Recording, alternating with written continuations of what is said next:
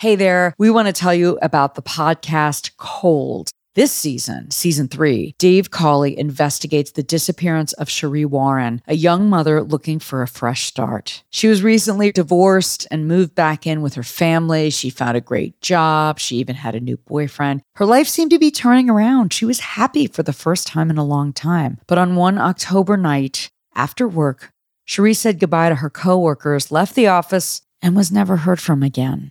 All eyes quickly turned to her ex-husband. He had a history of violence and had lured another woman into the woods and beat her with a tire iron. But there was also another thing that piqued the interest of investigators. Sheree's new boyfriend, a former reserve police officer who also had a dark history of sexual abuse. The two men closest to Sheree swore they loved her and promised to protect her. But did one of them murder her? I'm about to play you a clip from the show, and while you're listening, make sure you follow the Amazon Music exclusive podcast Cold in the Amazon Music app. Download the app today.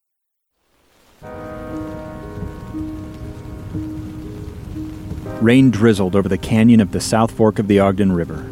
It pattered on the canvas top of Heidi Posnan's Jeep as she drove up Utah State Highway 39 on the morning of Friday, June 4th, 1971. She was on her way to meet the strange man who had for weeks been calling her, demanding they go on a date. You can't see it, but I'm doing air quotes. She turned right off the highway at the entrance to the Meadows campground, crossed a short bridge over the river, barely more than a creek really, and stopped next to a camper trailer on the far side. A pair of sheriff's deputies dressed as fishermen stepped out to greet her. And I said, "What should I do?" And he said, "Well, just pull across the street and then leave the Jeep parked like the sideways, you know what I mean?" As Heidi's describing this to me decades later, she's using her hands to show the positions of her Jeep and the trailer, how the deputies told her to park next to them, but to reverse out after the caller arrived and passed by her position to block him from getting back across the bridge to the road.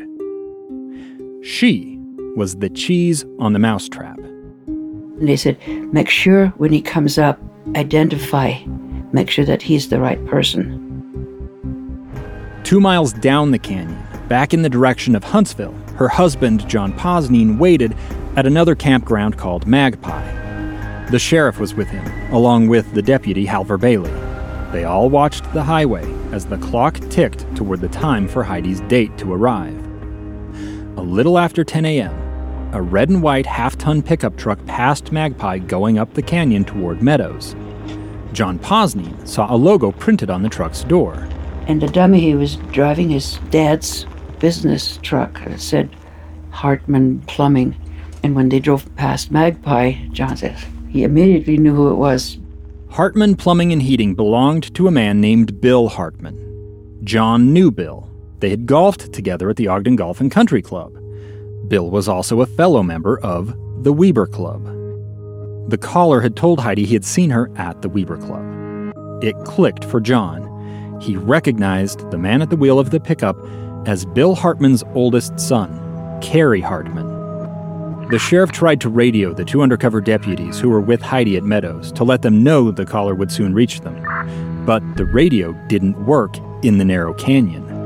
Heidi had no idea who the young man in the pickup truck was when he turned off the highway, drove across the bridge, and stopped next to her Jeep. No, because I never paid any attention to him before. I didn't notice him before. The young man rolled down his window. Heidi saw he had brown hair, green eyes, and appeared clean-cut, like a cop or military man. Kind of forgettable. He says, "Hi," I can't remember exactly, and then I said, "Why would you pick on an old lady like me?" And then he made some remark that I was sexier, prettier, something, you know. You're not an old lady at this point, though, right? No, gosh, no. But I was way older than he was. I already had kids, you know, teenagers. So, yeah, I was an old lady. Kerry Hartman was 22 to Heidi's 36. And he kept looking at that trailer and was getting a little nervous. And he said, "I'm going to just pull up there. Why don't you follow me up there?" By up there, Kerry meant farther into the campground, behind a line of trees out of sight of the road. He drove past her up around a bend. Heidi put her Jeep in reverse, pulled out and blocked the narrow road just as the deputies had instructed. She then leapt from the Jeep and rushed into the safety of their trailer. The deputies told her to stay put, then went to stand next to the Jeep. Heidi poured herself a cup of coffee with shaking hands. She listened for the sound of the pickup. It returned after a few minutes. Heidi peeked out the window as the deputies pulled Carey out of the truck and placed him under arrest. They frisked him, finding a small knife in his pocket. Then they tried to call their backup down at the Magpie campground, only to discover their radios didn't work in the canyon either.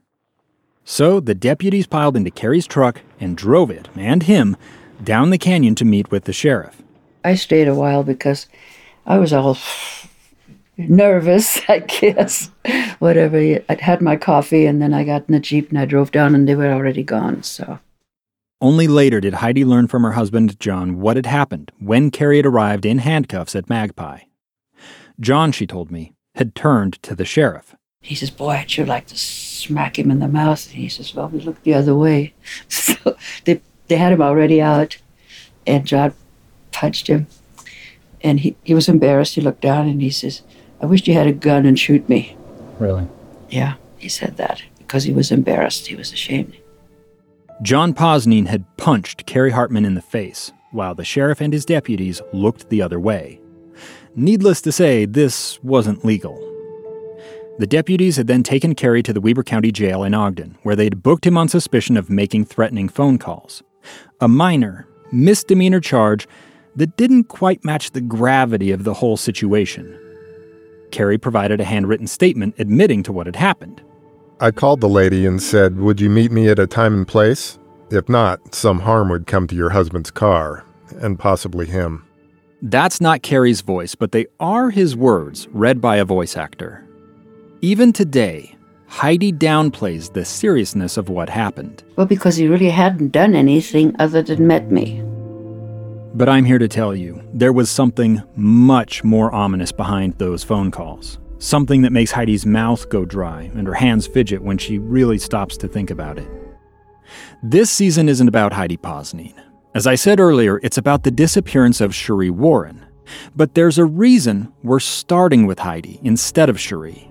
It's because Carey Hartman, the man who tried to lure Heidi up that canyon, would years later meet, befriend, and woo Sheree Warren. So now, we're going to follow Carey's path to see how he and Sheree first came together. Hold on, because from here, everything escalates. Hi, I'm calling on behalf of Lingerie. Our story begins with a phone call. Voice on the phone said I was sexy. He had made literally thousands of those types of calls. He follows the women, gets to know them, and then hits them. Then, Don't report your body that I found. everything There are a lot of missing girls. escalates. She was beaten, stabbed until the knife broke, and then shot twice in the head. Sheree Warren disappeared in the fall of 1985. Her friends and family say she's not the type to just run away. She wouldn't leave her child. No one can say just what happened to Sheree. No one's faced charges for her disappearance. Not her ex-husband, Chuck Warren. Money was a big issue to Chuck. He told her, if I can't have you, nobody's going to. And not Sheree's boyfriend, Carey Hartman. I remember her saying, be careful with him. He had two dispositions, Dr. Jekyll, Mr. Hyde. He could be the nicest guy you ever wanted to meet, but he also had that sinister side. Hey, Prime members, listen to the Amazon Music exclusive podcast Cold in the Amazon Music app. Download the app today.